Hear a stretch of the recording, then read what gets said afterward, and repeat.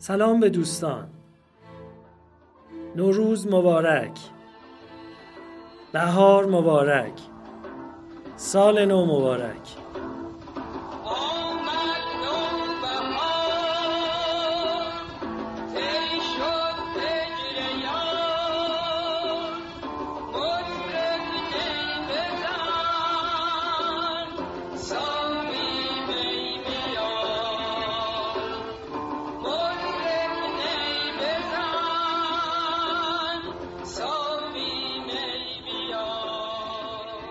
نمره 50 روزها در راه که آخرین شماره از فصل 3 پادپخش ما هست به روزانه‌های مرداد و شهریور 1369 اختصاص داره. تو فصل بعد که از چند روز دیگه آغازش میکنیم، آقای نویسنده بعد از سالها دوری از ایران به میهن برمیگرده و اونجا مفصل از دیده ها و احوال کشور برامون نقل میگه. بیاین بقیه تصنیف مرحوم مهدی خالدی رو که سال 1327 در بیات اصفهان تصنیف شده رو بشنویدش تا بقیهش رو براتون بگم.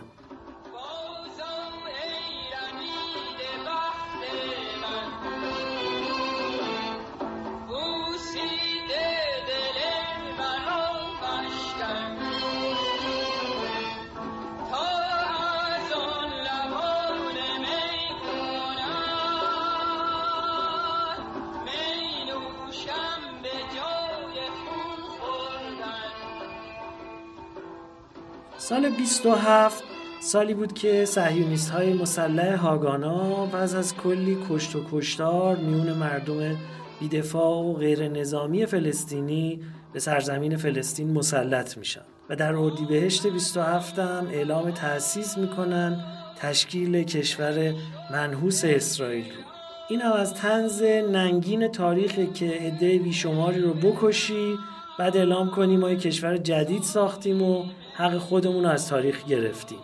البته این کشتارها از مردم فلسطین تا سال 28 هم ادامه پیدا میکنه و اونقدر قتل و خونریزی میکنن تا در اردیبهشت سال 28 بالاخره سازمان ملل اسرائیل رو به عنوان 59مین عضو خودش به رسمیت بشناسه. سال 69 هم عیناً همین ماجرا بین عراق و کویت اتفاق میفته و صدام و حزب منحوس بس پس از سرشکستگی از دستاندازی به ایران این بار به کویت حمله ور میشن و مسکوب نسبت به این مسئله بی تفاوت نمیمونه و مدام بهش اشاره میکنه. بریم سراغ ادامه تصنیفی که سال 27 ساخته شده در میون اون همه درد و دریغ.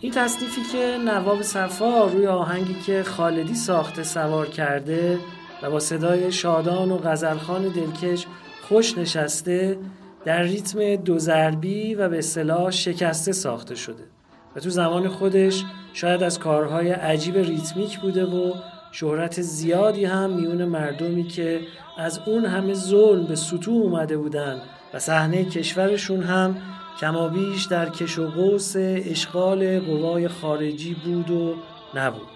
این هم یه جور نگاه کردنه که در میون غم و غصه و ظلم و ستم و تحریم و جنگ و قحطی انصاف و نان و نام نیک تو از زیبایی طبیعت شادمان باشی و خودت رو استوار نگه داری و ستمکار رو سرافرازانه رسوا کنی. واقعا ناله تا به کی؟ خندان لب شد.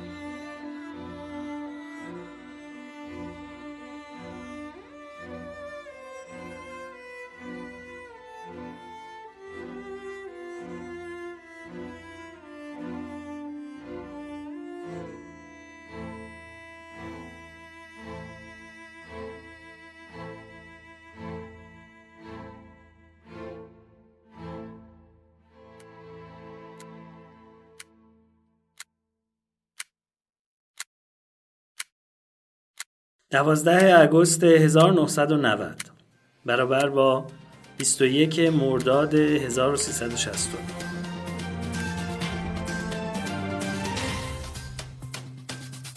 Près de 90 déplacés internes sud-soudanais ayant fui la guerre civile sont rentrés chez eux après avoir vécu 5 ans dans un camp des Nations Unies.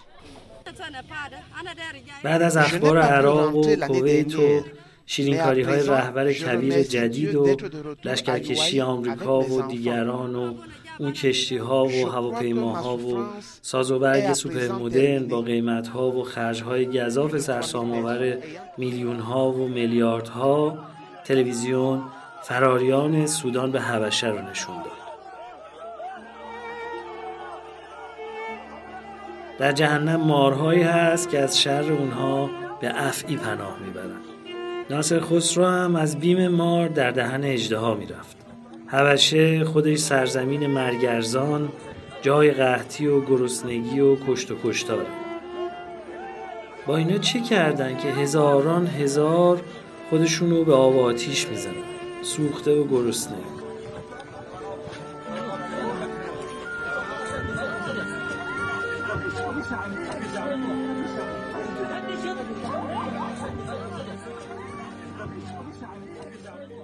دولت سودان میخواد شریعت رو بر همه حاکم کنه.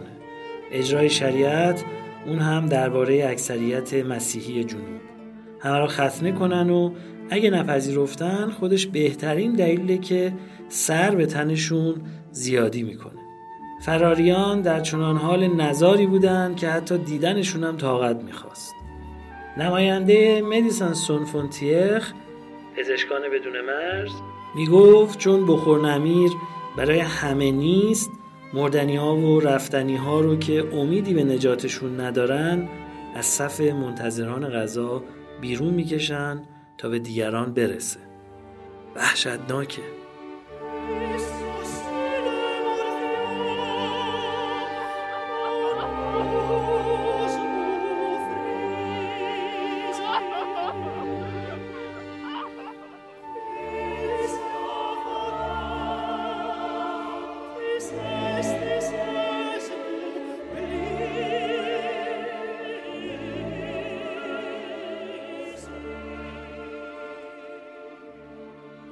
چون داری میمیری جیره رو نفله نمی کنی.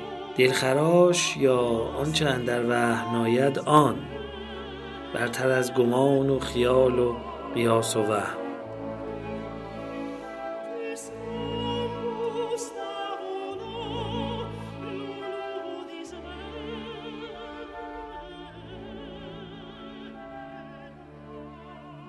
خرج یه روز اون ماجراجویی ها شکم همه اینا رو سیر میکنه.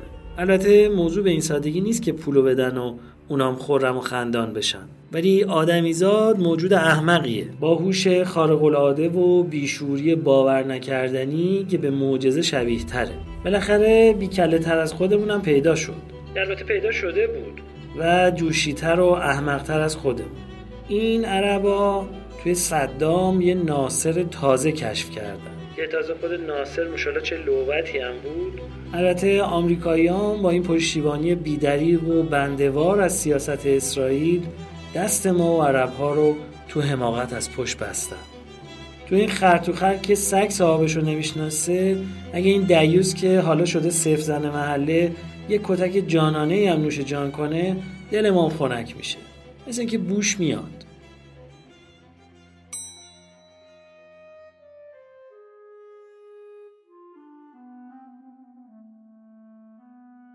اونچه که اینجا مسکوبش اشاره میکنه به دو واقعه است که یکی مسئله جمال عبدالناصر رهبر عربگرای مصری هست که میدونین در اون جنگ با اسرائیل شکست سختی خورد و تمام اون شعارها و هیاهوی پانعربیسم دود شد و به هوا رفت و جمال عبدالناصر از سمت خودش استعفا کرد و بعد از اون هم که مردم به درخواست و راهپیمایی او رو به حکومت برگردوندن غمباد گرفت و از بین رفت.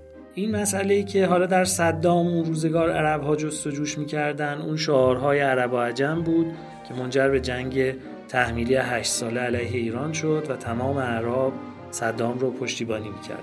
بعد از اینکه او در جنگ با ایران ناموفق و ناکام موند، دیوانه‌وار به کویت حمله ور شد و همین موجب اون جنگ خلیج فارس شد که امریکایی‌ها و انگلیسی‌ها تونستن یه اجماع بین‌المللی به وجود بیارن به رهبری بوش پدر و علیه صدام دست به اقدامات بزنن، اونجا رو منطقه پرواز ممنوع اعلام کنن و رعدآسا عراق رو زیر بمباران خودشون قرار بدن. البته جلوتر می‌دونیم یه اتفاق جدیدتر هم افتاد. اون انتفاضه شعبانیه توسط شیعیان به پا شد برای فروکشیدن صدام و دولت آمریکا با چراغ سبز دوباره‌ای که به صدام نشون داد برای اینکه شیعیان سر کار نیان و جریان عراق سرنوشتی مثل ایران پیدا نکنه، اونها پس نشستن. به صدام و سازمان مجاهدین به مسئولیت مسعود رجوی این امکان رو دادن که دست به کشتار گسترده کردها و شیعیان در سرتاسر عراق بزنه و چرخ روزگار باز اجازه ستمکاری به این دو فرد منفور بده که خب گذر ایام نشون داد که نهایتاً هر کدومشون چه سرنوشتی پیدا کرد.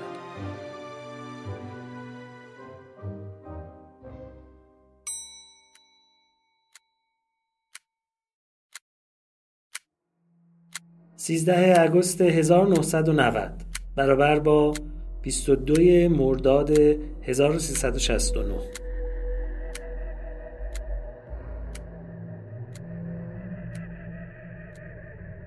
دیشب خواب دیدم که غزاله نیست، گم شده بود. شبیه این که اونو از ما دزدیده باشن و از پیدا کردنش ناامید شده باشیم. با گیتا نشسته بودیم، بچه کوچیکتری هم داشتیم، 3-4 ساله، اما غزاله نبود. نبودنش اول آنچنان که باید تجسم نمیشد. یعنی جسم و سنگینی و فشار خرد کننده این نبودن تمام و کمال حس نمیشد. گیتا مات زده بود، بدون چهره، با اندام محو و خط نامشخص و پراکنده بدن شبیه دودی بی حرکت. من ناگهان توجه پیدا کردم و به گیتا گفتم ما چیز کوچیکی رو از دست ندادیم و دیگه چیزی عزیزتر از این نداشتیم.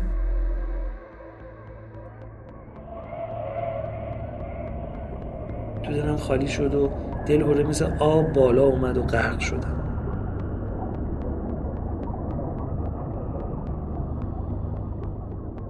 گاه آدم خواب میبینه و به نحوی حس میکنه که تو خوابه و دلش میخواد خواب باشه و حقیقت نداشته باشه، یا برعکس، کاش حقیقت باشه نه رویا. ولی دیشب اینطوری نبود. نمیدونستم که خوابه، ولی با این همه جرم یه حس عجیب مبهمی، مثلا شبیه راه رفتن مورچه تو تاریکی، در یاد و هوش مدهوشم جابجا میشد که نکنه راست نباشه. گویا حالت یا ساحت دیگه‌ای وجود داشت که در اون غزاله دزدیده و گم شده نمی بود. نومیدانه میخواستم تو اون حالت دیگه باشم که از هول بیدار شدم. هول روز رستاخیز. حدیث هول قیامت که گفت واعظ شهر، حکایتیست که از روزگار هجران کرد. خوب در و دیوار اتاق رو ورانداز کردم. دهنم خوش شده بود. رفتم و آب خوردم و برگشتم و با آسودگی خیال فرزند گم نکردگان خوابیدم.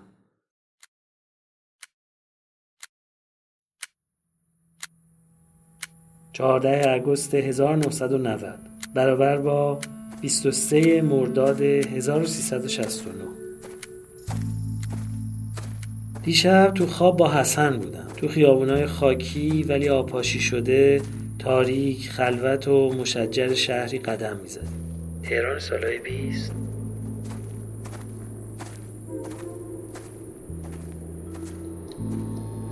از لابلای شاخ و برگ درخت‌ها لکه‌های نارنجی نور مرده چراغ برق سوسو می‌زد. دم غروب بود. با اقدس قرار داشتم. چرا اقدس؟ میدیدم داره دیر میشه ولی راه نمیافتادم. آخرش خداحافظی کردم که برم سر قرار.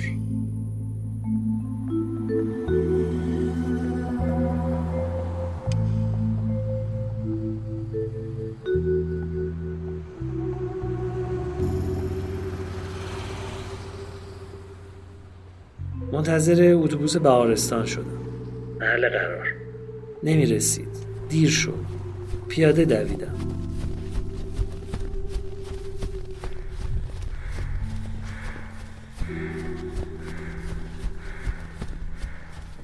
تو خیابون مونده بود، عصبانی شد، داد و بیداد کرد و کوتاه نمیومد. دیدم ول نمیکنه. کلافه شده بودم.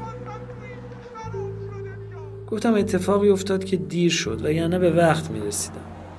پرسید چی شده بود؟ گفتم با حسن دعوام شد. میدونی بیش از 40 سال، تقریباً 50 ساله که ما با هم دوستیم و هرگز بین ما کدورت یا اختلافی پیش نیومده. این اولین دفعه بود. متاسف و ساکت شد. دروغ مفیدی گفتم، چون از حسن خوب و خوش جدا شده بودم.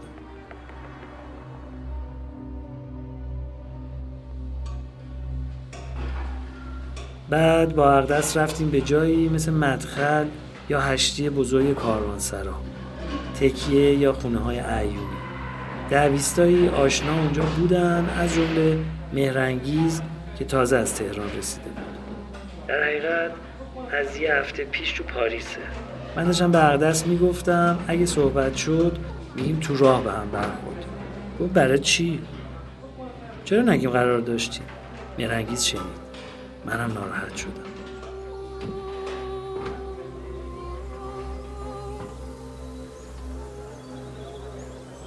از هشتی وارد حیات باز، بزرگ و سبزی شدیم.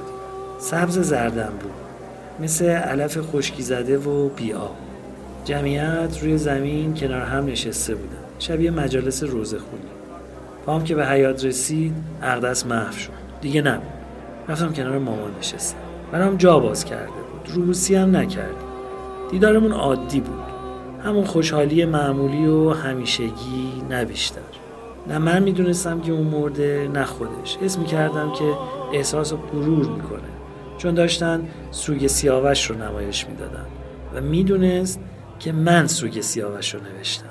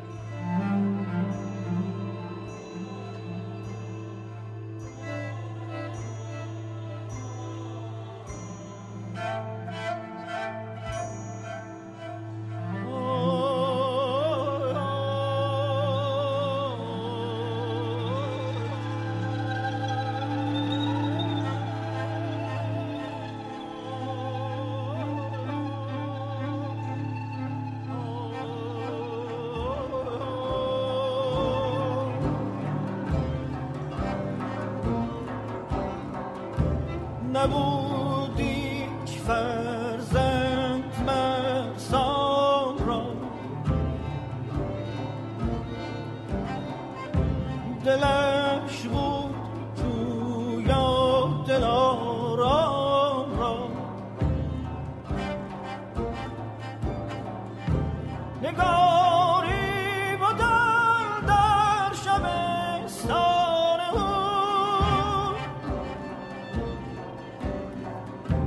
زگل بر رخ داشت از واجمون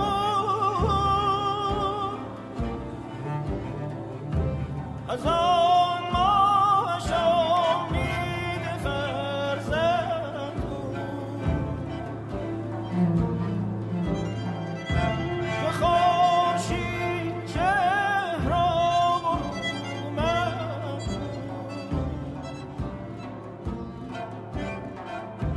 ز سام نریمان همو بالا ز بار گرانتش آزاد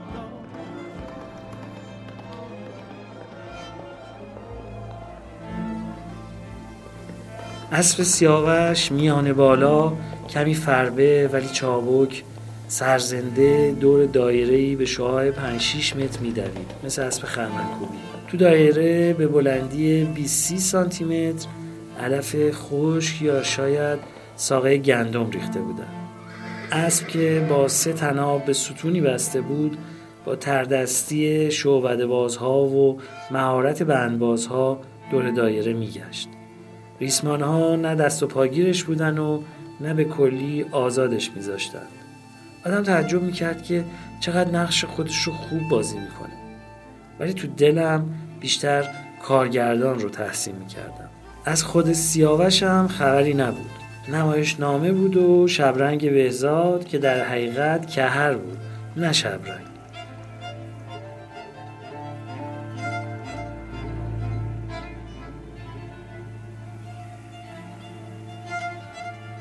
من از حضور مامان خوشحال بودم، از اینکه در کنار اون هستم، وگرنه دیدار نداشت.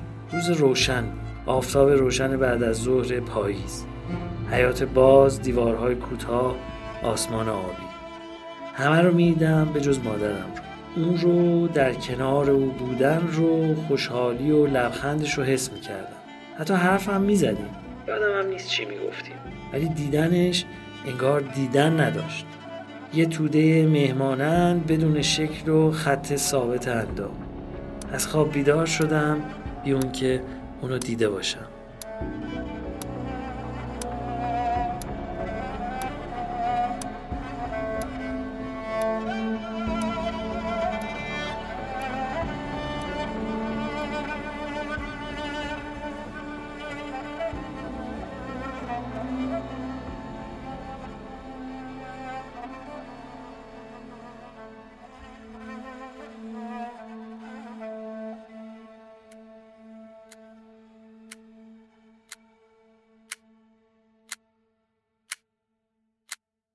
(22 آگوست 1990) برابر با 31 مرداد 1369.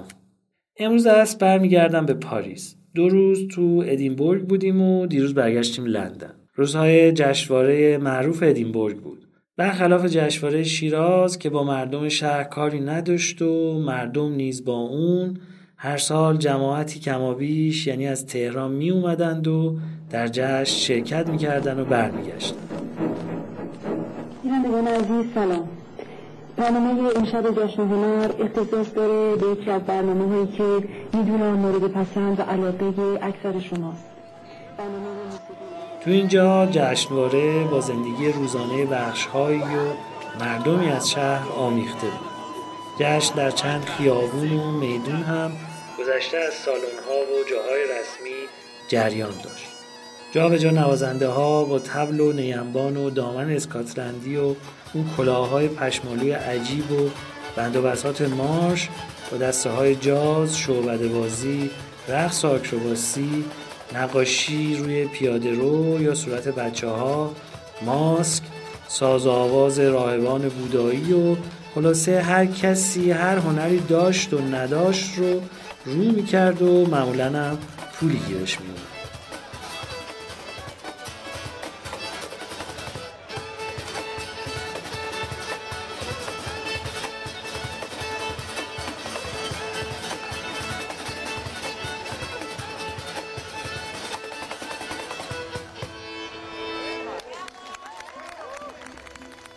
در کنار فستیوال سازمان دیگری به نام فستیوال فرینج سوسایتی بسیار مفصل‌تر از جشنواره اصلی کار و جشن جوانها، تازه‌کارها، نوآوران و باهنران و بیهنران رو سامان میداد و جشنواره رو همگانی میکرد.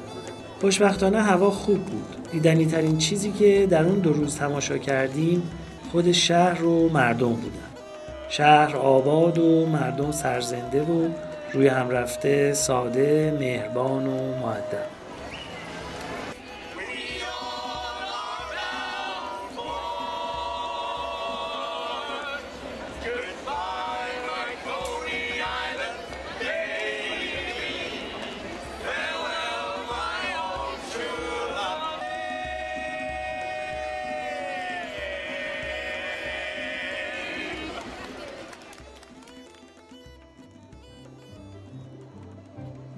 کاتدرال ساژیل، قلعه کذایی، نمایشگاهی از هنر، صنعت، نمایشگاهی از هنر مردم پیشین پرو، 2 نمایش که یکی جزیره گنج استیونز خیلی بد و ابتدایی و آرتیست بازی بود و یه نمایشگاه عالی از سزان و نیکولا پوسان برای مقایسه منظره‌سازی کلاسیک و امپرسیونیست که سزان مهلتی نمیداد تا مقایسه امکان پذیر شه.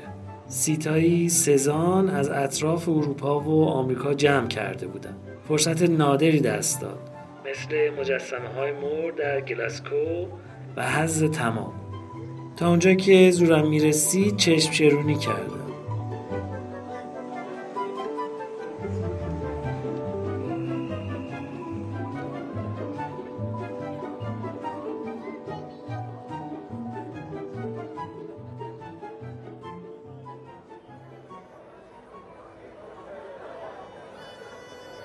روز دوم طرفای عصر سرسری رفتم که نگاهی هم به موزه نقاشی شهر کرده باشم. اگه اشتباه نکنم پورتریت گالری آف آرت. دیدم عجب گنجینه کوچیک اما سرشاریه. ولاسکوئز، الگرکو، رامبرانت، وان دایک، گوگن، ون گوگ و دیگران به اضافه روبنز که من از تابلوهای شروع و پر، آدمهای چاق و چله، فرشته‌های گوشتالود و بیدرد، بچه‌های نرخر و رنگ‌های زورکی شاد زنندش بدم میاد.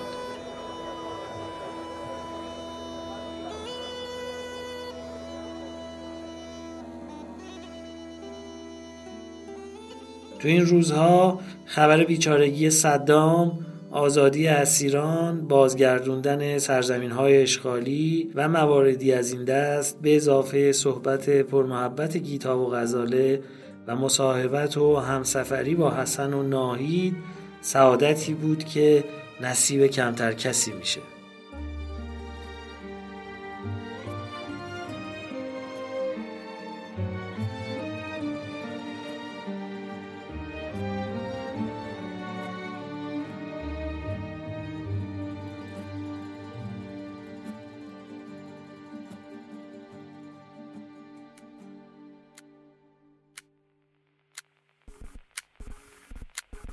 (25 آگوست 1990) برابر با 3 شهریور 1369. از لندن برگشتم. وقتم به دکانداری، خواندن، خبرهای عراق و کویت و انتظار می‌گذرد. منتظر گیتا و غزاله هستم. به تهران زنگ زدم رفتن به اصفهان. غزاله دارد شهر جوانی پدرش رو می‌بیند. اگرچه شهر اون شهر نیست، بهتر یا بدتر چیز دیگری است.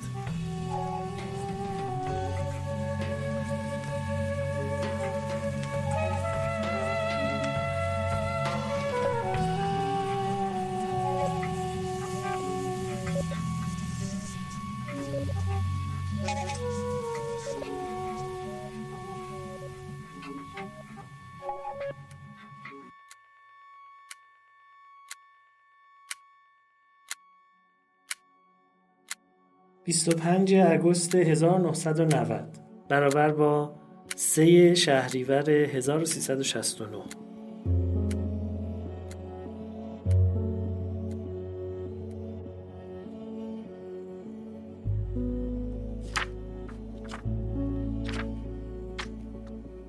در فصل کتاب، فصلی از کتاب منتشر نشده دولت‌آبادی، روزگار سپری شده مردم سالخورده رو خوندم. ماجرای علی شاه و اومدنش به شهر و سیفیلیسی بودن همه مردم و فرماندار و زن و شازده‌بانوی او و مسائلی از این دست. چقدر بد است. سیاه یا سفید است. مانوی است. انگار ویشینسکی اینو نوشته یا جان فاستر دالاس. از زبان کلیدر هم لااقل در این تکه نشانی نیست.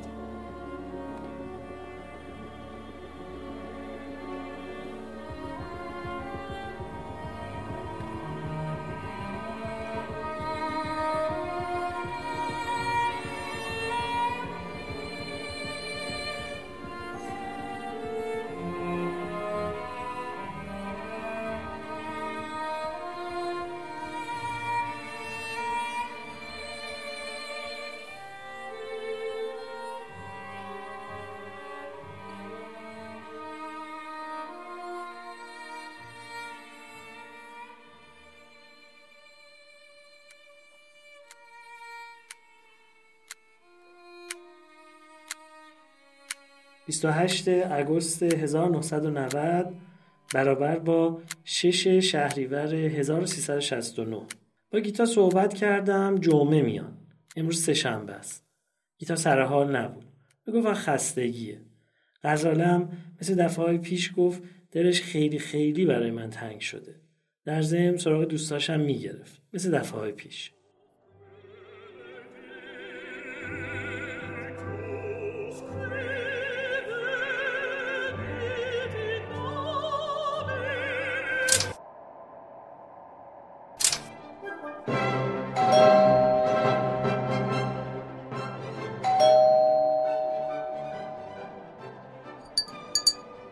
روزها یوسف رو دیدم. اومده بود به سراغم. خوشحال بود. گفت همین حالا کار کانتی رو تموم کردم. از تموم شدن کار خوشحال بود، نه از خود کار که میگفت خوب نشده. گفتم همیشه و درباره هر نوشتت همینو میگی. گفت نه، این یکی واقعا خوب نشده. حساب کردم از 81 تا حالا 6-7 تا کتاب چاپ زدم. زیادیه. افتضاحه. آدم که این همه حرف نداره. من چیزی نگفتم. درباره مزایای کتاب نخونده داده سخن ندادم. هرچند که میدونم از نوشته‌های پرمغز و فشرده اون خوشم میاد. مترجم ژاپنی اون اومده پاریس. اوژوری دو مدرن رو هم ترجمه کرده. خاستگاه هنر مدرن. دستنویس جستار بوفکور رو دیده و خواسته که شرح و تفصیلاتش رو بیشتر کنه تا اون رو هم ترجمه کنه. یوسف بنا به معتقدات خودش نپذیرفت نوشته رو برای خاطر بازار دستکاری کنه. طبق معمول باز کتاب کوچیکی برای من آورد. ترجمه از ژاپنی مال 1000 سال پیشه با عنوان کنت دیلیسو. با کتاب‌های کوچک اهدای یوسف میتوان کتابخانه کوچکی ترتیب داد. دفعه پیشتر اثر ژان ژانت کتاب لغوم نامبور رو آورده بود. گمان میکنم تو هم با محبت دوستانه‌ای که داره میخواد افق دید من رو از ادبیات هم وسیع‌تر کنه.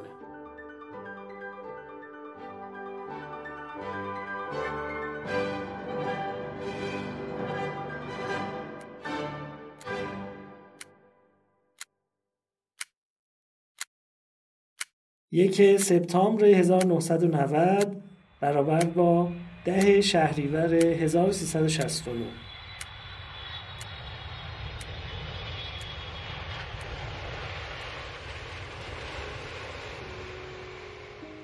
گیتا و غزاله برگشتن. خیلی طول کشیده بود. شب پیش از اومدنشون خرافاتی شده بودم. نکنه هواپیما سقوط کنه. از این فکرها کمتر به سرم میزنه. اما این بار اومده بود. وسواس‌ها و بزدلی‌های پیریه.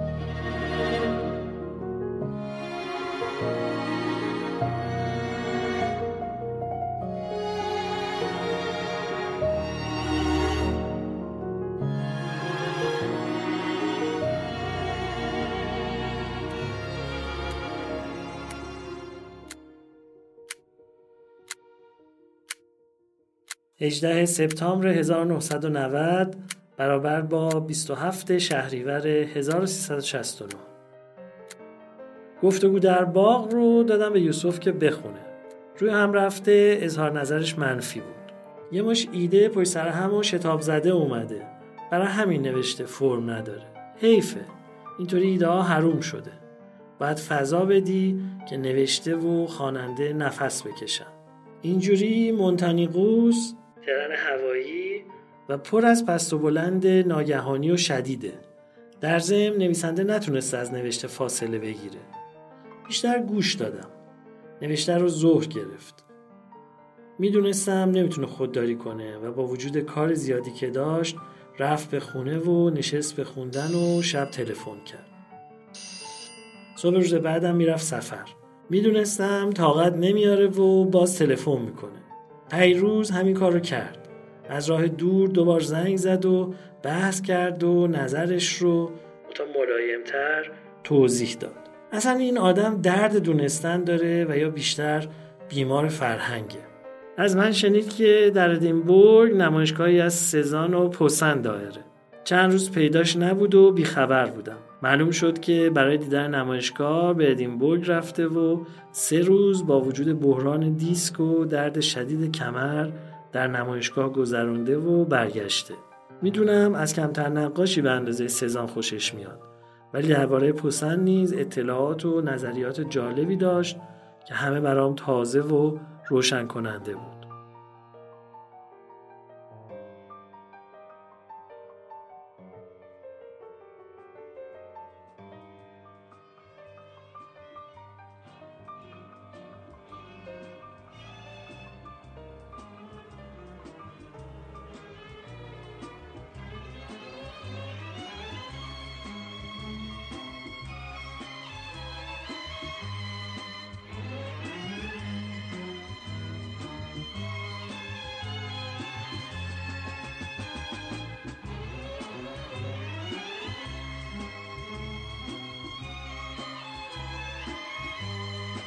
شنونده واپسین لحظات فصل 3 روزها در راه هستیم که کاری از گروه پادکست های همیشه در میانه و من محمد حسین بانکدار تهرانی خیلی خوشحالم که همراهانی مثل شما دارم و خرسندم که تونستم تا اینجا کار رو پیش بیارم و امیدوارم بتونم بهتر از اونی که تا حالا تو ذهن داشتم این کار رو یه روزی به سرانجام برسونم، یعنی مافوق آرزو.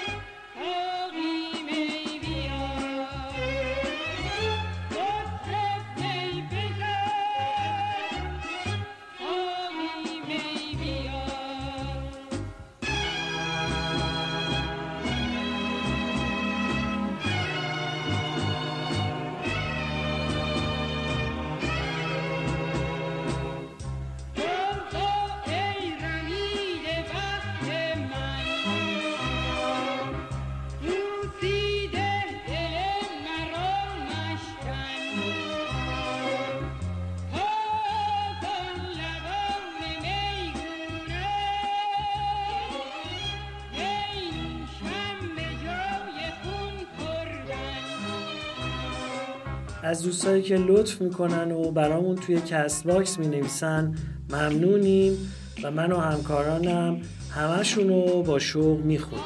یه راه ارتباطی جدید هم دست و پا کردیم و حساب کاربری تلگرام همیشه در میان رو راه انداختیم که میتونین اونجا هم بهمون پیام بدین و با هم حرف بزنیم. دوستای من تاکید کردن که نگو نماد کاربری تو تلگرام، بگو آیدی تلگراممونو براتون میذاریم. ولی حالا من هر دو رو گفتم که وابستگی و دلسپردگی خودم رو هم به زبان فارسی ادا کرده باشم. همکارانم اونو کنار نشانی حمایت مالی از روزها در راه قرار میدن و میتونین از اونجا به همون پیام بدین و با همون حرف بزنین. چون باز دارین صدای تصنیف آمد نوبهار مرحوم خالدی رو این بار با صدای سیمین خانم قانم و با یه تنظیم دیگه میشنوین و اون ابتدا من از ماجراهایی که در بیت المقدس رخ داده بود گفتم، اینم بگم که ما توی یه کار دیگه‌مون رادیو مضمون طی 15 قسمت به ماجراهای شکل‌گیری اسرائیل پرداختیم. اگه دوست داشتین اونم بشنویدش. همکارانم نشانی گجستگان فلسطین سپس اسرائیل رو براتون همینجا و در مموی روزها در راه میذارم. خب دیگه بهار خوبی داشته باشیم. منتظر ما باشیم، تلاش میکنیم زود برگردیم. خندان لب باشیم.